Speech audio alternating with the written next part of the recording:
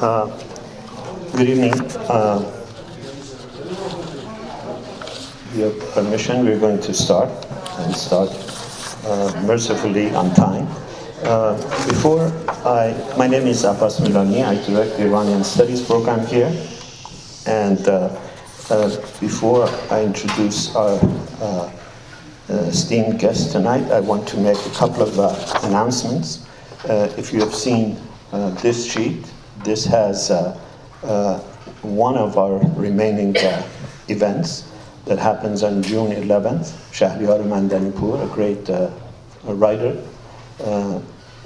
fiction writer, and literary critic, will be reading some of his recent works. The event will be in English.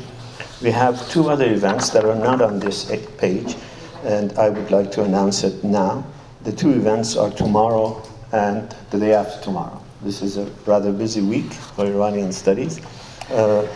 Tomorrow, we have a talk by Mr. Amjad, who is a prominent Iranian playwright, historian of the theater, and critic. I've been reading some of his work. It's truly a remarkably rich number of both critical writings as well as plays. He will be talking about modernity and the theater in Iran. It is tomorrow at 6:30 at Annenberg Auditorium in the Art Building. The day after tomorrow, Saturday at 6:30, the Darvak group will be performing one of Mr. Amjad's play called Negin. Both of these events are in Persian. And Mr. Amjad, as well as Mr. Ehya, who has directed the play, will be there to answer questions after the performance. The performance is 1 hour. It again is at Annenberg, and it is at 6:30 on Saturday. So tomorrow, modernity and Persian theater. Saturday, one of these Persian theaters called Negin. It is my pleasure to introduce to you our guest tonight, easily one of the most accomplished Iranian journalists working in the West. She has a long, acclaimed career that began in 1992 in New York Times and ended in 2009 when she was virtually forced out of Iran because she dared speak the truth, I think. I think the Iranian regime, if you read her memoir, which is truly a wonderfully wrought account of her life, of her journey as a journalist, and of the Iranian society as it is going through these travails, the 1979 revolution and the 2009 revolution.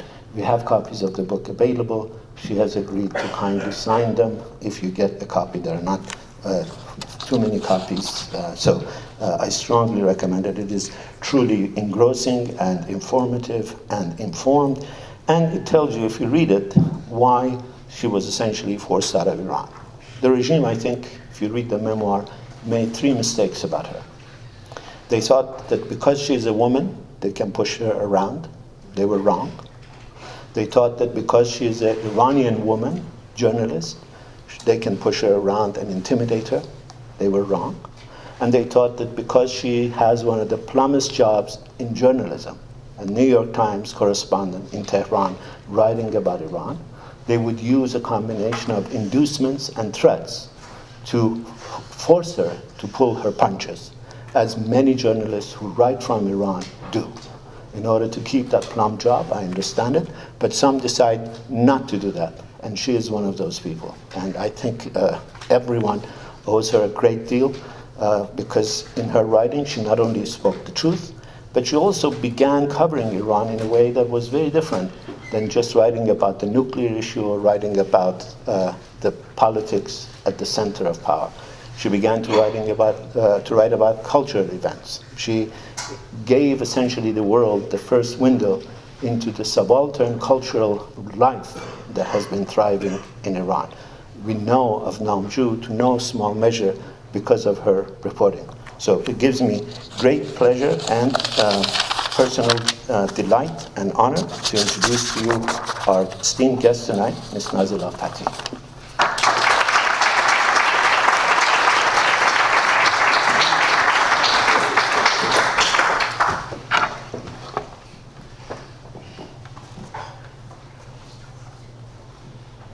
Dr. Milani, thank you so much. That was a very kind introduction. I don't know if I deserve it. It's my personal delight to be here. And thank you very much for everything you have done, not only for Iranians, but also for Iranian studies.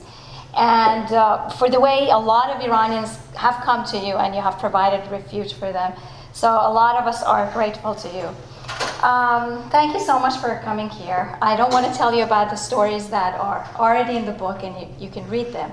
I want to tell you about why I wrote the book, what led me to write the stories that I think are important about Iran, stories that are not just about my life. I have tried to pick stories that were part of the experience of a larger group of Iranians, those Iranians who stayed behind, lived through the war, lived through the years of the Islamic Republic, the first 10 years under Khomeini, which were quite brutal and hard years. And then the years that came later on. I like to think that there were 3 decades after the revolution, after the 1979 revolution. The first decade during the war, and when Khomeini was alive, the second era when it was under Rafsanjani, and sort of the new leaders tried to change some of the policies that they had initiated in the early years after the revolution. And the third decade, when Khatami came to power, and it was known as the reform years. And I think all along, life became easier, things changed. But I didn't write the book to tell the stories that you already know. I wrote the book to talk about some of the stereotypes that the Islamic Republic wanted to project of Iran and of Iranians. And in 2009, when I left Iran and I started giving talks, I was very surprised that a lot of those stereotypes were ideas and notions that people believed about Iran. Stereotypes that we had fought against during our years in Iran. We had tried not to be the walking symbols, not to accept those stereotypes. But outside Iran, those ideas had become accepted ideas. In 2005, before the presidential election that led to Ahmadinejad's election, I went to see a reformist editor. And I had gone to see him to find out if the reformers, supporters of Khatami, had a viable candidate in mind. Because Khatami had served his 8 years as president, and the survival of the sort of reform movement and the promise to change the hardline system depended on if they had a good candidate. I spoke to this editor. I got a sense that they didn't have a good candidate in mind, which turned out to be true, and that was why Ahmadinejad got elected. But after I finished my interview, I had learned to put away my notebook and my pen and just to linger for another cup of tea. In Tehran, they serve tea, not coffee. Just for a conversation, because I'd learned that it was during those times when I was not taking notes that these people usually spoke their mind. I don't know what he said, but he referred to the Shah and Reza Shah, and I just dismissed them as dictators because I had gone to school under the Islamic Republic. This is what I was taught. This is what everybody talked about in public. And this was the government line that I was supposed to say in a public place. But I was shocked when he got angry and he snapped at me. And he said to me that I didn't know my history. Now, I had heard this from a lot of ordinary people. I had learned it from my parents. A lot of people who had been disillusioned with the revolution.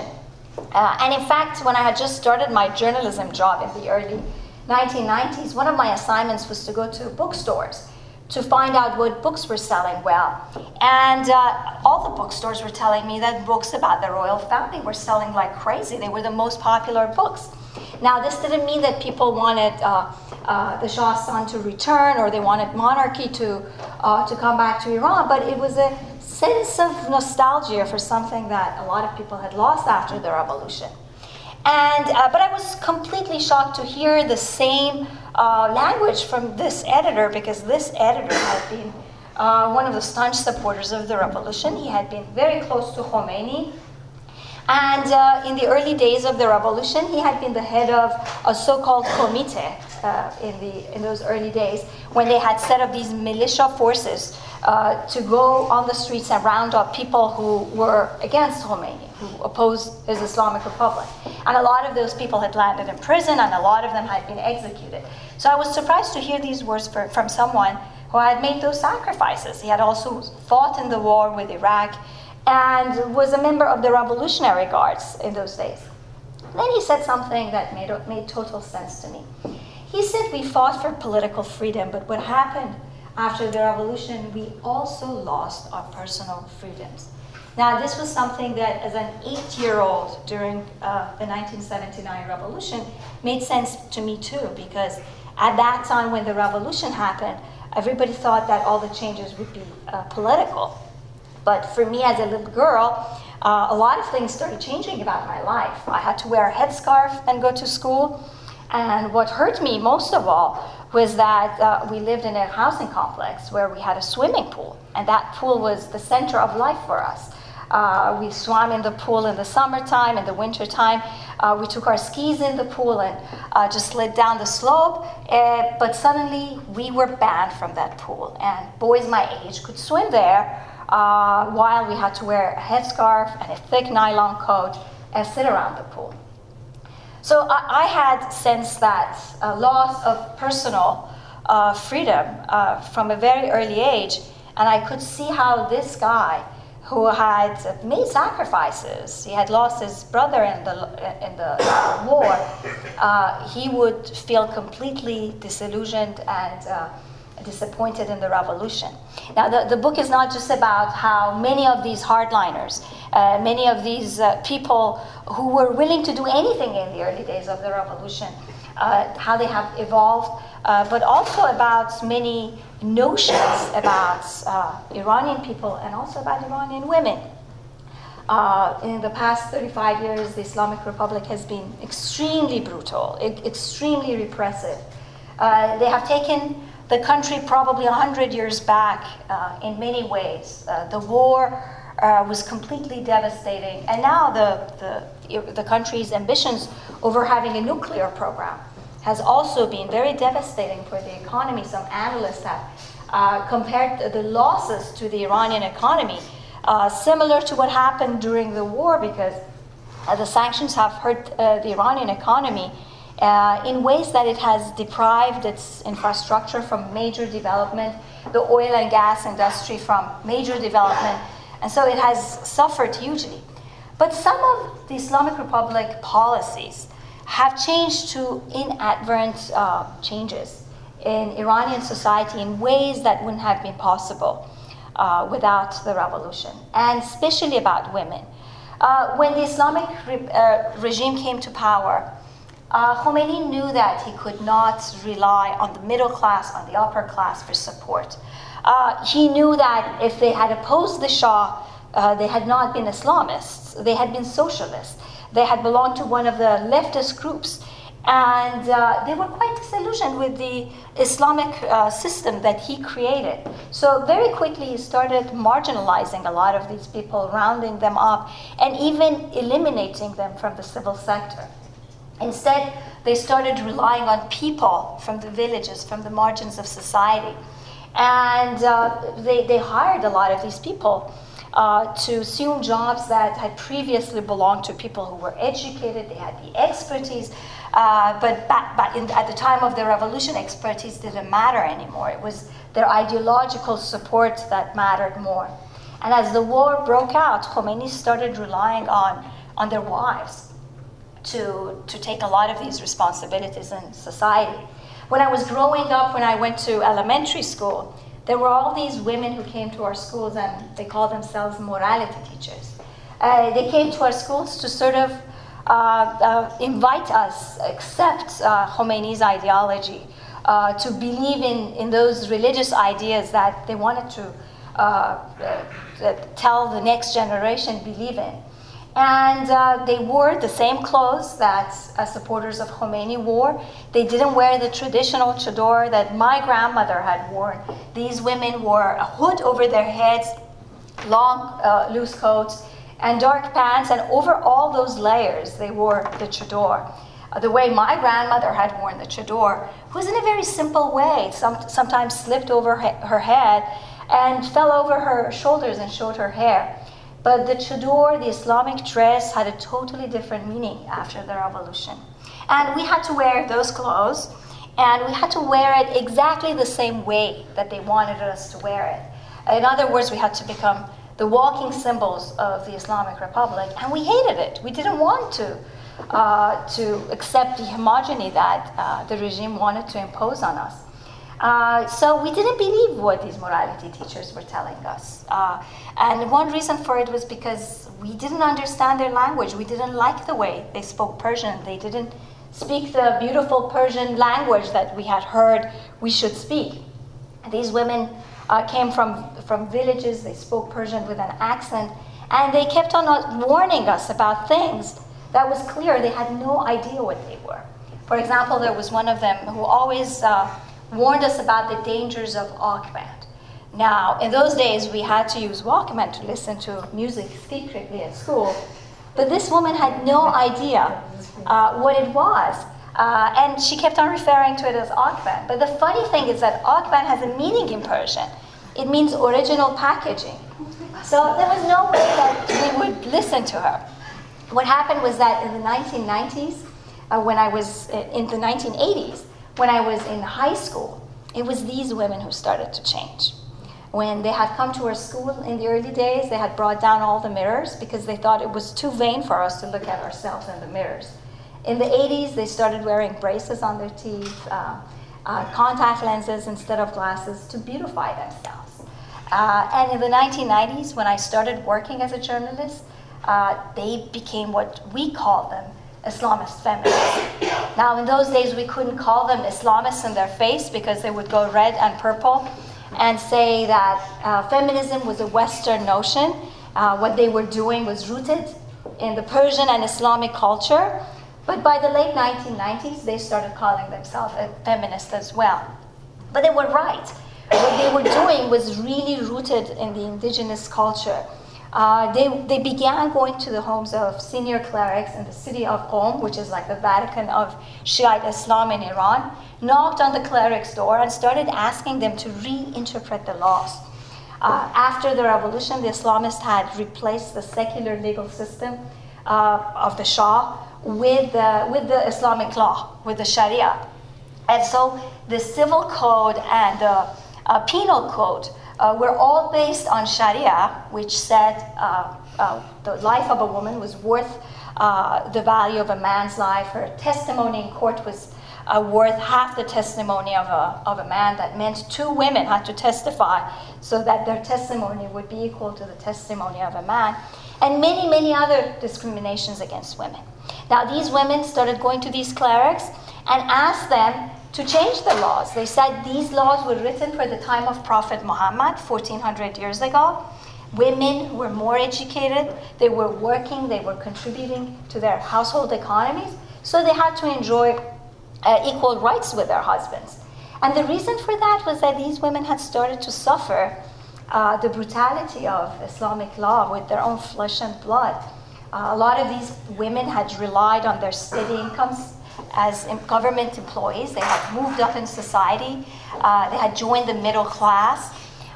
Some of them, their husbands were fighting in the war. If the husbands died in the war, they realized that they couldn't keep their children according to Islamic law. Their children belonged to the paternal grandfather, so they were coming and taking their children away. If their husbands were coming back and they were in unhappy marriages, they couldn't get divorced. But according to the law, a man could divorce his wife whenever he wished. And the wives couldn't get the custody of their children. They had to leave their house without any rights. So they had suffered those brutal laws in every possible way. And they really believed that those laws had to change. By 2000, more than half of university students have been women. Last year in 2014, according to numbers released by the regime, at a lot of universities, more than 70% of the students were women. These numbers are very similar to the numbers here in the United States, and they show that Iranian women have become empowered by education. A lot of them have joined the middle class, and they have become a force of change because they are extremely angry at the way they are treated at home and in society. At home, partly because of a lot of cultural traditions that are quite chauvinistic, and because of the laws that discriminate against them. And in 2009, during the uprising, if you remember, there were lots of pictures that were taken of the protesters on the streets where women were at the forefront. There were a lot of videos that showed men were following women, women were leading the protest, or women were even throwing themselves between young men who were being beaten up by vigilante forces. They were willing to take the beatings, but to stop somehow the violence. So yeah, there are a lot of misconceptions about Iran. When my book was coming out, they showed me the picture that is now on the cover of the book. And when I saw the book, I was very disappointed. And I told my publisher that I didn't like it because I didn't think that the woman in the head-to-toe cover either represented me or any of the women that I had written about. Some of the writers, if they're lucky, they get 3 pictures and they can pick one of them. I was shown only this one, and my publisher said, you know what, this is it. We've done all our research. This is the picture that is going to sell the book. We've shown the picture to everyone and asked, if you want to buy a book about Iran, which photo are you going to choose? And everybody pointed to this one. Now, I've been very happy with my publisher. I think they made a very smart choice. But me, coming from my background and wanting to have probably a woman on the cover that showed tons of hair, was very different than the conceptions that people here in the West, even a lot of Iranians, have of Iranian women. We had to wear layers and layers of black in the early days of the revolution. If you visit Iran now, women are wearing anything except layers and layers of black. They do wear the headscarf. That is still the law. But I've always wondered how they keep the headscarf back here on the top of their hair and it doesn't slip down. So women have been fighting. They have been pushing back the boundaries. And they have definitely changed a lot of laws. When I was in Iran 5 years ago, it was still a problem to have a concert, to have a music concert. But it was becoming possible. Musicians could go and get permits and have private concerts. But now there are tons of videos on the web, and there are bands performing on the street. This might not sound like a huge change, but for Iranians it is. I mean, it's been these step-by-step changes that has allowed them to create a bigger space for a lot of Iranians. In 2009, when I left Iran, a lot of people asked me what happened, that the green movement failed, that Iranians had to withdraw from the streets and they were not able to overthrow the regime. Now, that was a surprising question to me because I never thought that in 2009 people had come out on the streets to overthrow the regime. I had been very surprised that they had continued protesting for 6 months. I didn't think Iranian people were in any kind of mindset to stay out on the streets, get killed, be willing to initiate a kind of bloodshed to bring about change. And I had learned this lesson years before, in '99, when the first anti-regime protests broke out. Back then, the students led the first anti-regime protests all around the country through their student networks. They mobilized people. Thousands of people came out for a week, and they protested. What happened was, after a week, the government came out with an iron fist. They cracked down the protest, arrested all the student leaders and activists, jailed them, and put an end to the demonstrations. A year after those events, I met a student leader who had been in prison, had been tortured, had been held in solitary confinement, but he'd come out and resumed activism. I was meeting him with a colleague who had covered Iran for a long time, and she had covered the revolution, and so knew Iran quite well. During our interview, she turned around and asked the student leader if he was willing to die for freedom. The student leader looked quite surprised, and then he said, "No, I'm fighting for freedom. I have no intention of dying, and I want to live and have a better life." When we walked out, my colleague told me that she was very disappointed in the student movement, and she didn't think that this student movement would be able to bring about change because its leaders were not willing to die for freedom. She said that had been the reason in 1979 that the revolutionaries succeeded, because so many of them were willing to become martyrs. And this had been true during the American Revolution and the French Revolutions. I was quite intrigued by this analysis. So I started asking people. I started asking activists, leaders, journalists who were even activists, whether any of them were willing to die for democracy. And not a single one of them ever told me that they were willing to die. So in 2009, when Neda Sultan was killed, the woman who died during the protests, and a video of her death went viral, my editor called me and asked me if I could write a story about the protesters and their willingness to become martyr and Neda's martyrdom.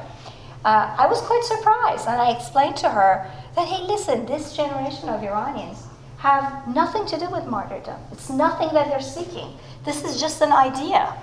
I've never come across anyone who's willing to become a martyr. This is all government propaganda. So I ended up writing a story about Neda, true story, who she was, just an ordinary young woman, frustrated with the restrictions on her life. She'd become emotional, had come out on the streets. She had never been part of any political movement or organizations, and quite sad and bad luck. She was shocked on the street, and she was named as a martyr. That was the interesting thing, that a political leader started calling a woman a martyr for the first time. But this woman had not come out to sacrifice her life or had any desire to become a part of that martyrdom cult, if it ever existed. So I knew in 2009 that Iranians were extremely frustrated, extremely angry at the Islamic Republic. Nobody loves this regime. Nobody likes it. Even those who support it, they support it for other reasons. This is an extremely repressive regime. But Iranians are not in a state that they would come out and engage in any kind of activity like the ones in Egypt or Tunisia that would lead to any kind of institutional breakdown. And the reason for that is because the majority of the population, 70%, were born after the revolution. A lot of them, they know about the bloodshed after the revolution, about the war. And you ask people tell you that it was during the institutional breakdown of 1979, during the time of instability, that Khomeini managed to hijack the situation. Because everybody knows that Khomeini was not the only leader that toppled the Shah. There were so many other groups. And he didn't have the intellectuals and the educated class behind him. So Iranians are scared that if there is any kind of instability, again, hardliners would hijack the situation and they wouldn't be able to move forward with their agenda for democracy. And the second reason for that is because Iranian demographic has changed profoundly in the past 35 years. The majority of people live in the cities now, over 70%. The middle class has grown dramatically, partly because of government policies. The fact that the regime increased the size of the civil sector, put a lot of people, especially from rural areas, on steady incomes, and they started moving up the economic ladder. And a third, because of education levels, especially among women. I mean, you are faced with a population where women are increasingly more educated than men in the past 15 years, since early 2000. And if you want to change a society, change its women, women raise the next generation. And they tend to want to avoid violence a lot more than men. When in 2009 I wanted to go to downtown Tehran to cover the protest, I had a hard time finding a driver who was willing to drive me downtown where the protests were taking place. Most of these drivers were coming from poor neighborhoods to work in more affluent neighborhoods in northern Tehran. But they complained to me that they were afraid that if they drove to the areas where there were demonstrations, they were afraid that a rock would get hurled at their car and their car would get dented. So if people are not willing to get their car dented, you know that they're definitely not willing to get themselves hurt in any way. So I don't think Iranians would engage in any kind of activism that would lead to overthrowing the regime. They're definitely waiting for the system to either crumble down from within, or, as you see, they have chosen the path of going to the polls, even if it is every 4 years, to bring about very slow but gradual change. In 2013, when they went back to the polls to elect Rouhani, they went with very little hope. In 2009, their votes had been stolen, so they were almost certain that the same thing is going to happen. And besides, Rouhani was not such a moderate. He was not the liberal candidate that a lot of people wanted to see as their president. But they went to the polls to send a message to the regime. Iranians have learned to send signals to the regime, and even though the regime does not respond to those signals, but it turned out that in 2013, it does hear these signals and it does understand them. And surprisingly, they allowed Rouhani to get elected. And he's been moving forward with one of his major campaign promises to end the economic sanctions and seek rapprochement with the West and put an end to the nuclear standoff. Now, I'm going to end with a note on the nuclear talks. I hope there's an agreement because of Iranian civil society. I don't think that things are going to change in their favor if there is a nuclear deal. But first of all, if there is an agreement, people's economic situation will start to improve.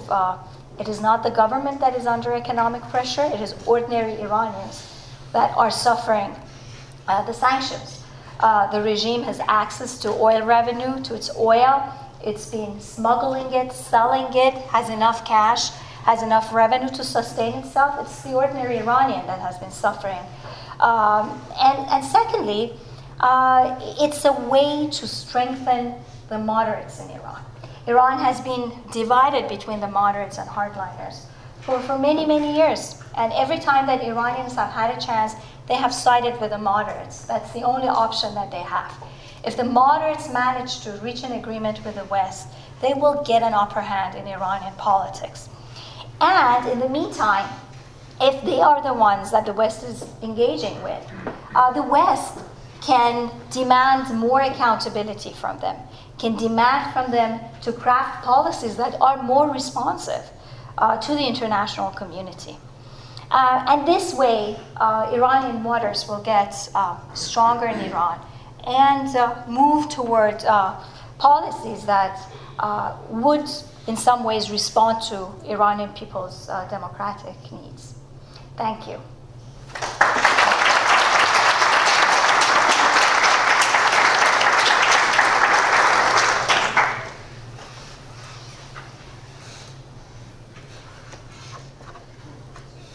Yes. Thank you so much. You gave me a great deal of hope for that country. And unfortunately, that is not often seen in American press.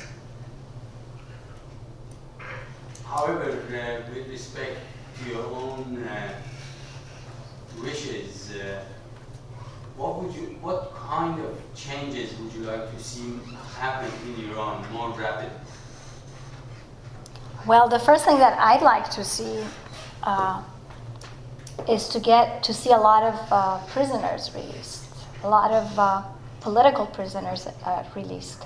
Actually, in the past 5 years, a lot of positive change has taken place on a social level. When you talk to people, they say that they have a lot more freedom. I mean, just last year, for the very, very first time ever in the history of the Islamic Republic, somebody stood up, Rouhani stood up, and stopped the militia forces that they've had different names since the revolution. Now they call themselves Basij, sometimes they were called Comité, different names. He stopped them from starting their campaign, their usual summer campaign to crack down against women's dress. That was the first time ever. So those kinds of social changes have already happened. But on a political level, the regime has been very oppressive.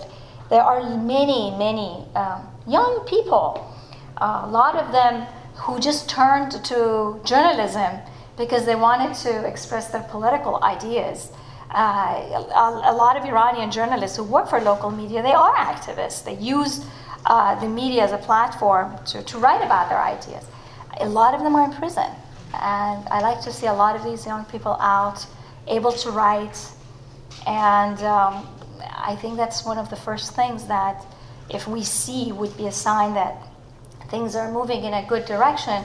But unfortunately, I think one of the first things that the hardliners are going to do, if there isn't a clear agreement, they're going to crack down on these people. They're going to keep them in prison longer because they're afraid that because they have lost on one front, they're going to lose on another front at home too. So they would try to flex their muscles at home and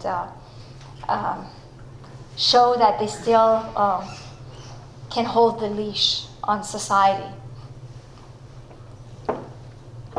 What is your working relationship with Thomas Ertang? He's with New York Times, right? He's my successor. He was a very good friend, but he's my successor now. I don't work with him. Oh, you don't work with New York Times? Not anymore. I had Thomas's job. After I left, Thomas took my job. In your opinion, why isn't he getting kicked out of Iran? Well, I was in Iran for a long time. And I think people were asking the same question about me too. Why isn't she getting kicked out? There were others who were getting kicked out. I think the Islamic Republic tolerates people for a while. And then the other reason I think is that the government or the hardliners look at people as potential hostages. I was an Iranian Canadian. Apparently Iranian Canadians, Iranian Americans make good hostages.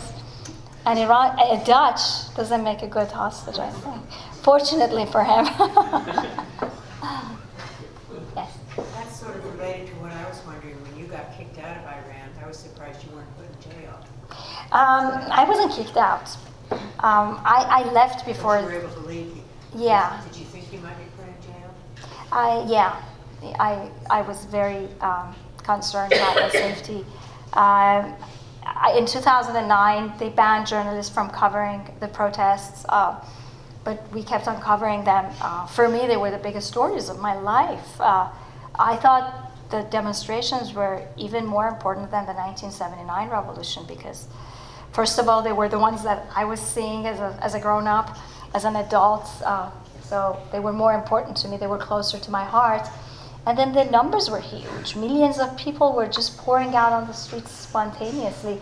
And it was a very emotional time, so I kept covering them. I received a phone call from a Basij commander who told me that my picture had been even given to snipers to shoot at me if they saw me on the street. I thought they were just intimidating me. But then one day I noticed that my house had come under surveillance. And since that day, I never left my home. I didn't leave my home until the night that I had tickets to leave the country. I had planned a vacation in Canada from months ago, and we were just very lucky to have those tickets. We went to the airport after midnight when the forces had left, and we haven't been back yet. Yes? I have a question which is somehow related to the question asked. So, the way I understood it, you cast an image of gradual improvement, particularly for women in Iran. But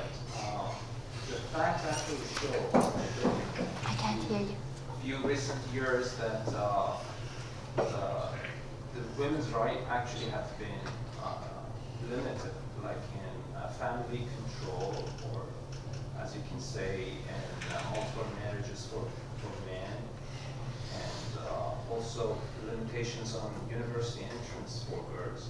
So how these two images are going to reconcile the factual image versus the story that I understood?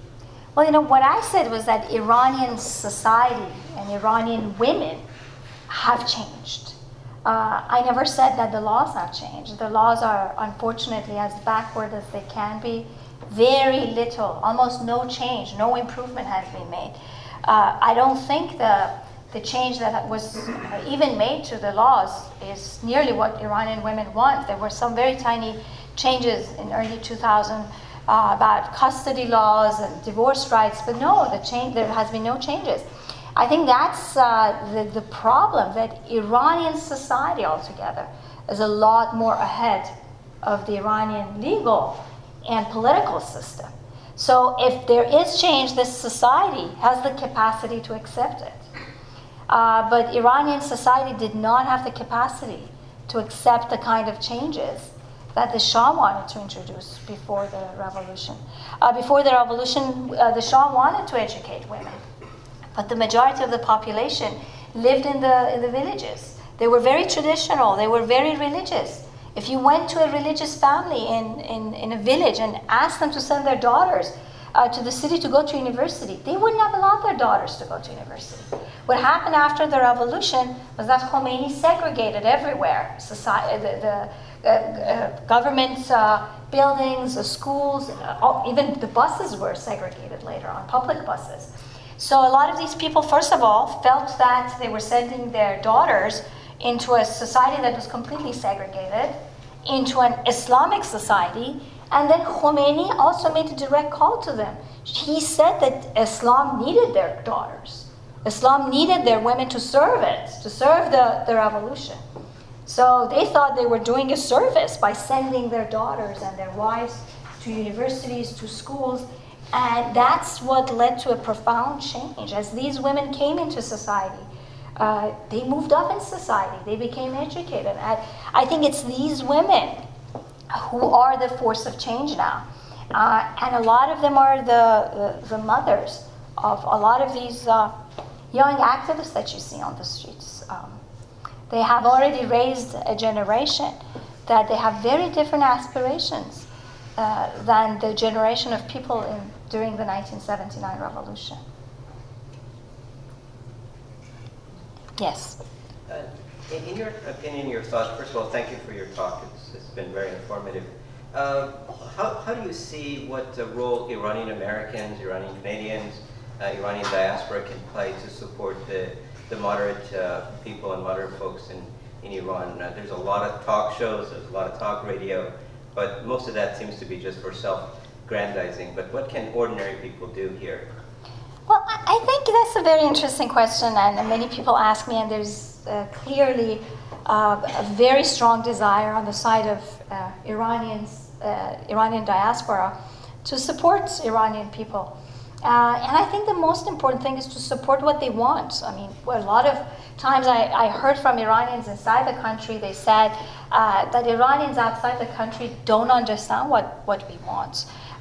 They think we are capable of creating a kind of change that requires a lot of sacrifice, and they expect us to do that, to take those risks. And besides, that's not what they want to see. I mean, they want to see gradual change, a kind of change that is going to be steady and long-lasting. So I think it is important to understand what they want and support what they want. And I think that one of the most beautiful things that happened in 2009, all those protests, all those demonstrations that took place outside the country everywhere, it was a show of support for what Iranians want inside the country. And Iranians were not making any kind of demand here. So I think it is important to understand what they want and how they want to bring about change. Even though a lot of us are quite frustrated here with the speed of change in Iran, a lot of people have been waiting. I remember When I was banned from swimming in our pool, my parents promised me every year that this would be the last year that the clerics are in power, that they're going to leave and we would be able to swim. Here I am. I've never been able to swim in that pool. The reality of life is that the Islamic Republic has been in power, its foundations are quite solid, and it's not going to go anywhere. So we have to accept that reality and see how change can be brought about. Yes? I got the impression during the demonstrations that were going on in 2009 that many of them thought that the U.S. was going to come and support them. And was there a lot of disappointment when that didn't happen? Because we supported what was going on in Egypt, and here we were leaving Iran high and dry for the Green Party. I think you're right. A lot of people were disappointed that there was not more vocal support for what Iranians were doing. And I know that the Obama administration was very hesitant to support the protests because the Iranian regime was already claiming that they were instigated by the West and they didn't have any kind of sort of indigenous root or reasons inside the country. But, you know, I think at that time that was sort of was a reason that people were very, very desperate to be able to win that small battle. And when they sort of failed, and what they wanted was just new elections. They felt they were cheated from the minimum right that they had been given to go to the polls and elect one of the candidates that had already been approved by the regime. And when they felt that they had lost that battle, they felt that perhaps they had been betrayed by the United States. But I don't know how. I don't see how the United States would have been able to help them on that front. Yes. I think you were concerned about, and you mentioned about the political prisoners in Iran right now, which their number are growing actually, and rightfully so. But I take you back to the time of the Shah. There were also political prisoners at that time. Most of those political prisoners today are part of the power structure in Iran, as well as the others like the Mujahideen and the communists and the Fadaiyan who were in prison and they were released after the revolution, and then they behaved quite erratically in many ways. If you look at the history of after the revolution, immediately the first 1 or 2 years, I was there. I was witnessing all that change and what was going on. The thing is, in my opinion, rather than worry about the political prisoners or, for example, the people, the guerrilla revolution, Mousavi and Karoubi, both of them they were part of this political and power structure of today, but somehow they had conflicts with each other. So people should not be really talking about why Mousavi was not elected. It wouldn't make a damn difference if he was elected or not. The thing, of course, is about their votes, and they had the right to protest for them.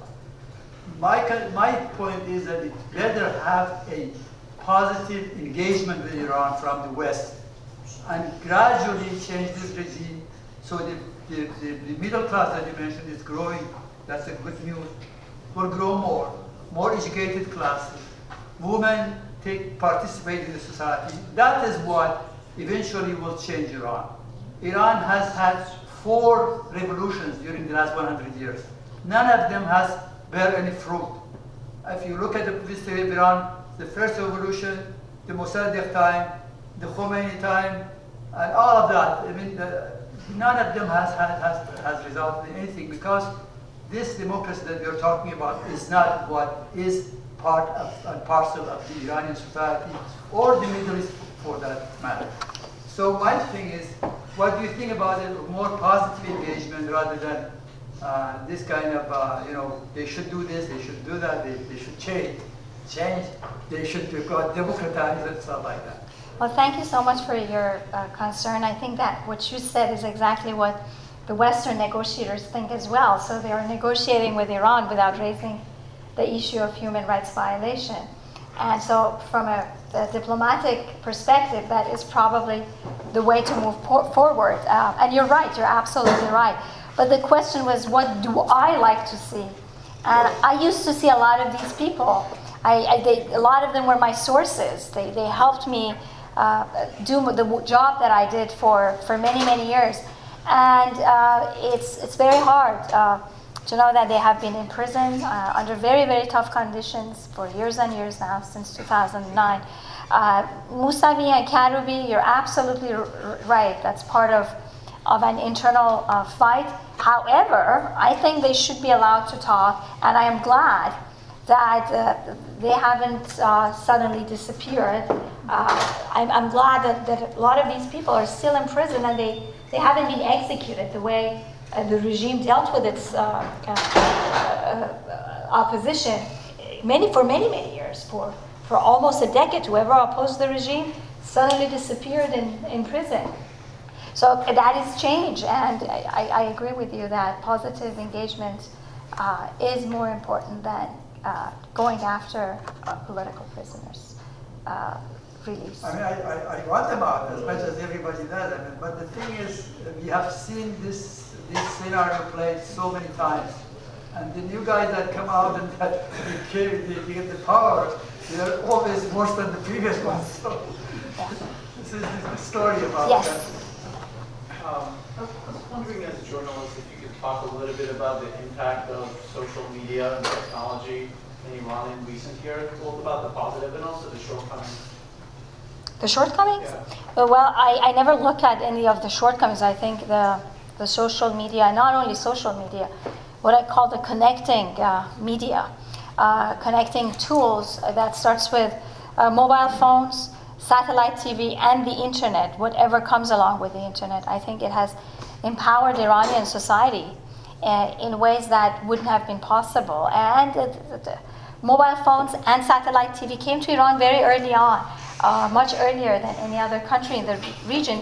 And also the internet. The internet came to Iran in the early 90s, and it was the fastest growing in Iran than any other region. And people started using them as a platform to express political opinion. And this was very important. I mean, when people discuss things, they start brainstorming.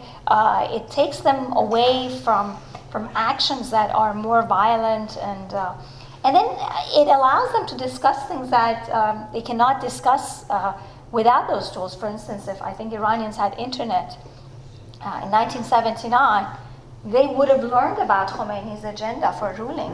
Somebody would have brought up the issue that he had written a book and had clearly stated his idea about how he wanted to rule Iran.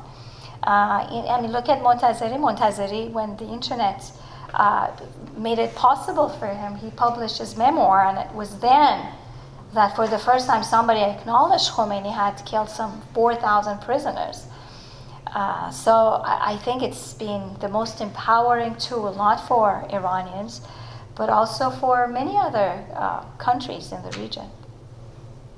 Yes. Most news indicates that there is about 5 to maybe 15% of the Iranian population are staunch supporter of the current regime. With your experience, and what do you think about that number, and how do you also see which part of this sort of a reformist group might have a better chance of changing for the better within that, with the existing regime? No, that is a very interesting question, and there are different answers to it. I don't know how you can draw a line where you can, who is a regime supporter and what it means. I think when Khomeini was alive, that was a lot more easier because during the first decade of the revolution, supporters of the revolution were ideological. Many of them came from very, very poor neighborhoods, from poor areas, and they were willing to do anything for Khomeini. They saw him as their spiritual leader. But that has not been the case with Khamenei. First of all, Khamenei he never had the same kind of religious rank that Khomeini had, and he never focused on the class that Khomeini had. try to draw. I mean, Khomeini always talked about mustazafin. He wanted to empower them, mustazafin meaning the deprived, the poor, and he did. He did improve their lives. But when Khamenei came to power, he began relying on the Revolutionary Guards and the Basij. He started giving them more power, and instead of relying on the masses that Khomeini had relied on, he started relying on the militia forces and the Revolutionary Guards. So the support base has definitely changed. But what is true is that as people started moving up the economic ladder before the revolution and started losing faith in the establishment, the same thing has been happening among Khamenei's supporters now. I mean, I came across a lot of Basij members in the 90s, in the early 2000s, that they joined the Basij believing that Khamenei was their leader, that whatever he said, they had to do. And they all changed. They all changed very quickly. I mean, I would say that it took them a shorter time to change than it had taken people in the early years to change, because, I mean, part of it might have been satellite TV and the internet. I mean, I knew one of them who surfed the web every day. I mean, he spends more time reading news on the web as much as I did. And this guy changed in 2000 and when was it? 2005. He was still a member of the Basij. His commander had told him to vote for Ahmadinejad, and he went and voted for Rafsanjani. So the regime has been losing its supporters, not only those who are becoming disillusioned, but more so among those who are moving up in society and lose their faith. But the thing is that a lot of these people, especially senior Revolutionary Guards commanders, are quite dependent on the status quo. They don't want any change. They have great economic interests. They don't want to see any kind of change. So you can count on them, even though they don't support the ideology, the system. They know how corrupt it is, but they don't want to see any change. So those people would be very defensive if there are any protests, demonstrations. A lot of those people come out and try to avoid change. Yes? So a central theme of your talk appears to me that it is that the Iranian society is further ahead. It has progressed far beyond the limitations that the government imposes upon it, correct? Absolutely. And that sort of distance that's being created between the reins of power and where society is advanced to is somehow going to lead to change in a fundamental way. So that's one hypothesis. The other one, I think somebody in their talks mentioned, I think you concurred, that there's enough dissent within the regime. There's quarrels that are ongoing all the time.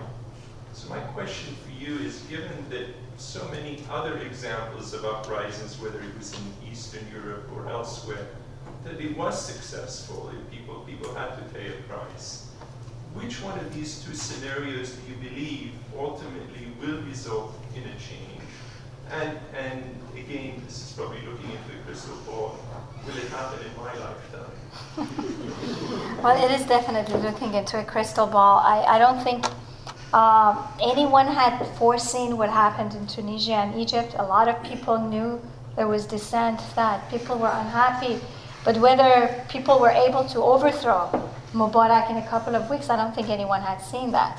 I don't want to make any predictions about Iran's situation, but from what I have seen, from my interviews, from my close observation, Iranian society has moved away from any kind of action that entails any kind of instability. They are afraid of it. I mean, nobody wants to see bloodshed. Nobody wants to see mass arrests anymore. People were intimidated, very intimidated by what happened in 2009. thousands of people were rounded up, and they were not just sitting in a cell in prison. Those who were released were totally different people. They had been tortured, they had been raped. A lot of them don't even speak about what has happened to them. And, they've become examples for people. Nobody wants to follow that path. And a lot of people would even tell you what happened in 2009 was a mistake. We were carried away. Even though at that time they defended it, I personally think it was the most important historic event of our recent history. That it happened because society had reached a point that it exploded, that dissent had reached a point that people just spontaneously poured out on the streets. I personally, the way I see this gradual change going, the way that people even within the regime are unhappy with the situation, is that this system is gradually crumbling from within. I mean, you have Khamenei who was talking about animosity with the United States, referring to the United States as dushman, as the enemy, until last year this time. And then suddenly his tone became moderate. And this had been his tone since he took power in 1989. And he started restraining his supporters not to oppose the nuclear deal. I think the Islamic Republic, more than anything else, more than being ideological, revolutionary or anything, is a pragmatist. What matters for the Islamic Republic and Khamenei himself, and he has said this in his public speeches many, many times, is the survival of the Islamic Republic. Now, what does this survival mean? That's a different question. I mean, I personally think that the regime was founded on three major pillars in 1979. Animosity toward America, that's where the Death America slogan comes from. Animosity toward Israel, because Khomeini wanted to become the the leader of all Muslims. He thought he could galvanize them by being hostile toward Israel. And the women became representatives of the Islamic Republic, women's dress. The regime has clearly failed on imposing its homogeny on women. If there is some kind of nuclear agreement, it's not exactly rapprochement with the United States, but it's the first major rapprochement that Iran has had with the United States. Two of the pillars are gone, and I don't think a system can survive on one pillar.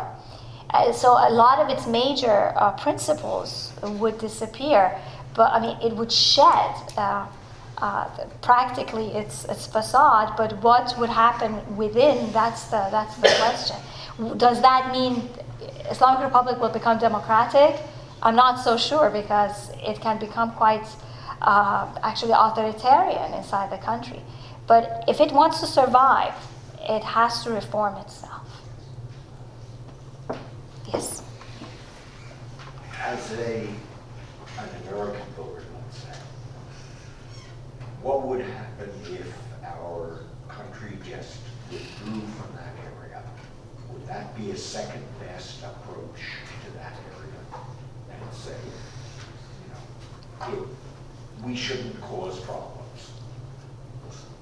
Well, I would put myself in Khamenei's shoes, the supreme leader's shoes, and I don't think that's what he wants to see, even though he wants to see the American presence in a different way, much different way. He definitely wants to see Iran as the regional player. He has exactly the same kind of ambitions for Iran that the Shah had. He wants Iran to be the superpower in the region. So but that's all of the Middle East. All the Middle East. I mean, as far as he can go. I mean, as far as Khamenei can. Israel,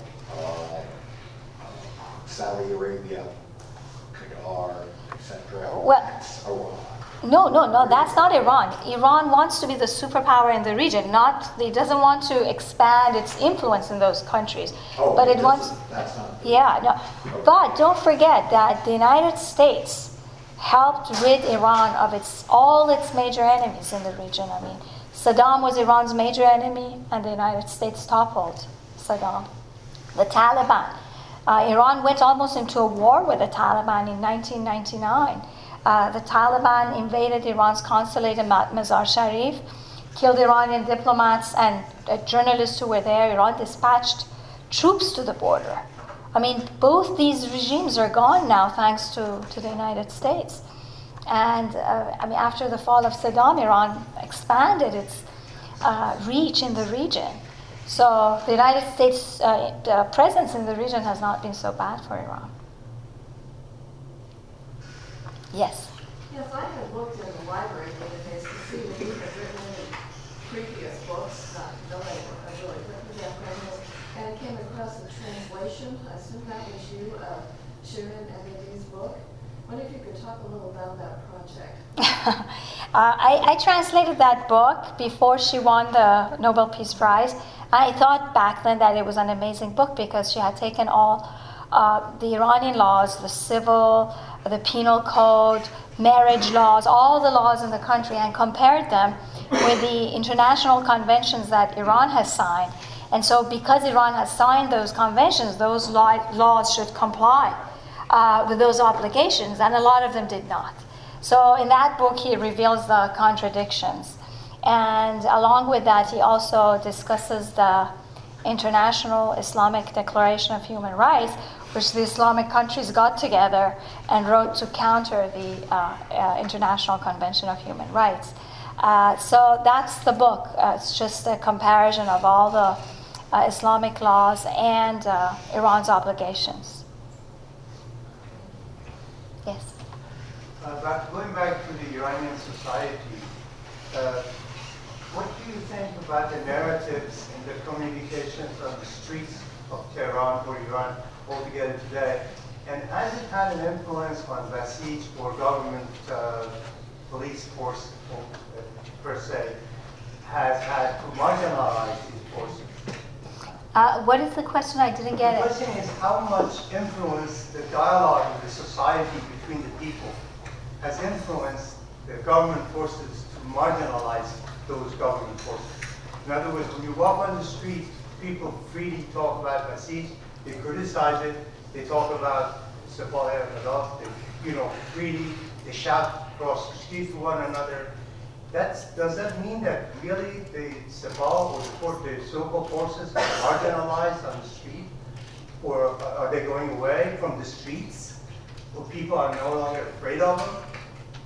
Well, I think we've had that culture since the revolution. I never remember Iranians not criticizing the establishment or the forces linked to the establishment. I mean, I remember you got into a cab during some of the most repressive years, and people very openly criticized the regime, even in a line for bread. People expressed their anger. So I think that has been sort of the accepted culture. But whether this attitude has marginalized the Revolutionary Guards and the Basij, I am not sure. I don't think that's how they get their legitimacy, and that's not where, they definitely know they are unpopular. They know, I mean, a lot of them have told me that the way we are treated, when people find out that we are with the Basij, people treat us as though we are people from Mars, as though we don't belong to this society. They feel quite offended and insulted by that treatment. But I mean, Iranians have every right to treat them that way too, because they treat them quite inhumanely. Yes? Can you say more about the relationship between Syria and the government of Iran, and what is all this that's happening within Syria? Iran came out and supported Saddam. Iran used all its ability, technical, military ability to make sure that Assad would not lose power. It led to a civil war.